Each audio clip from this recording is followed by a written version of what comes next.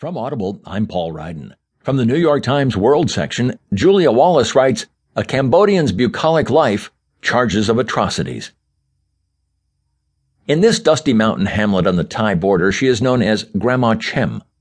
The tiny 74-year-old lives peacefully in a snug, stilted house surrounded by papaya, lime, and custard apple trees.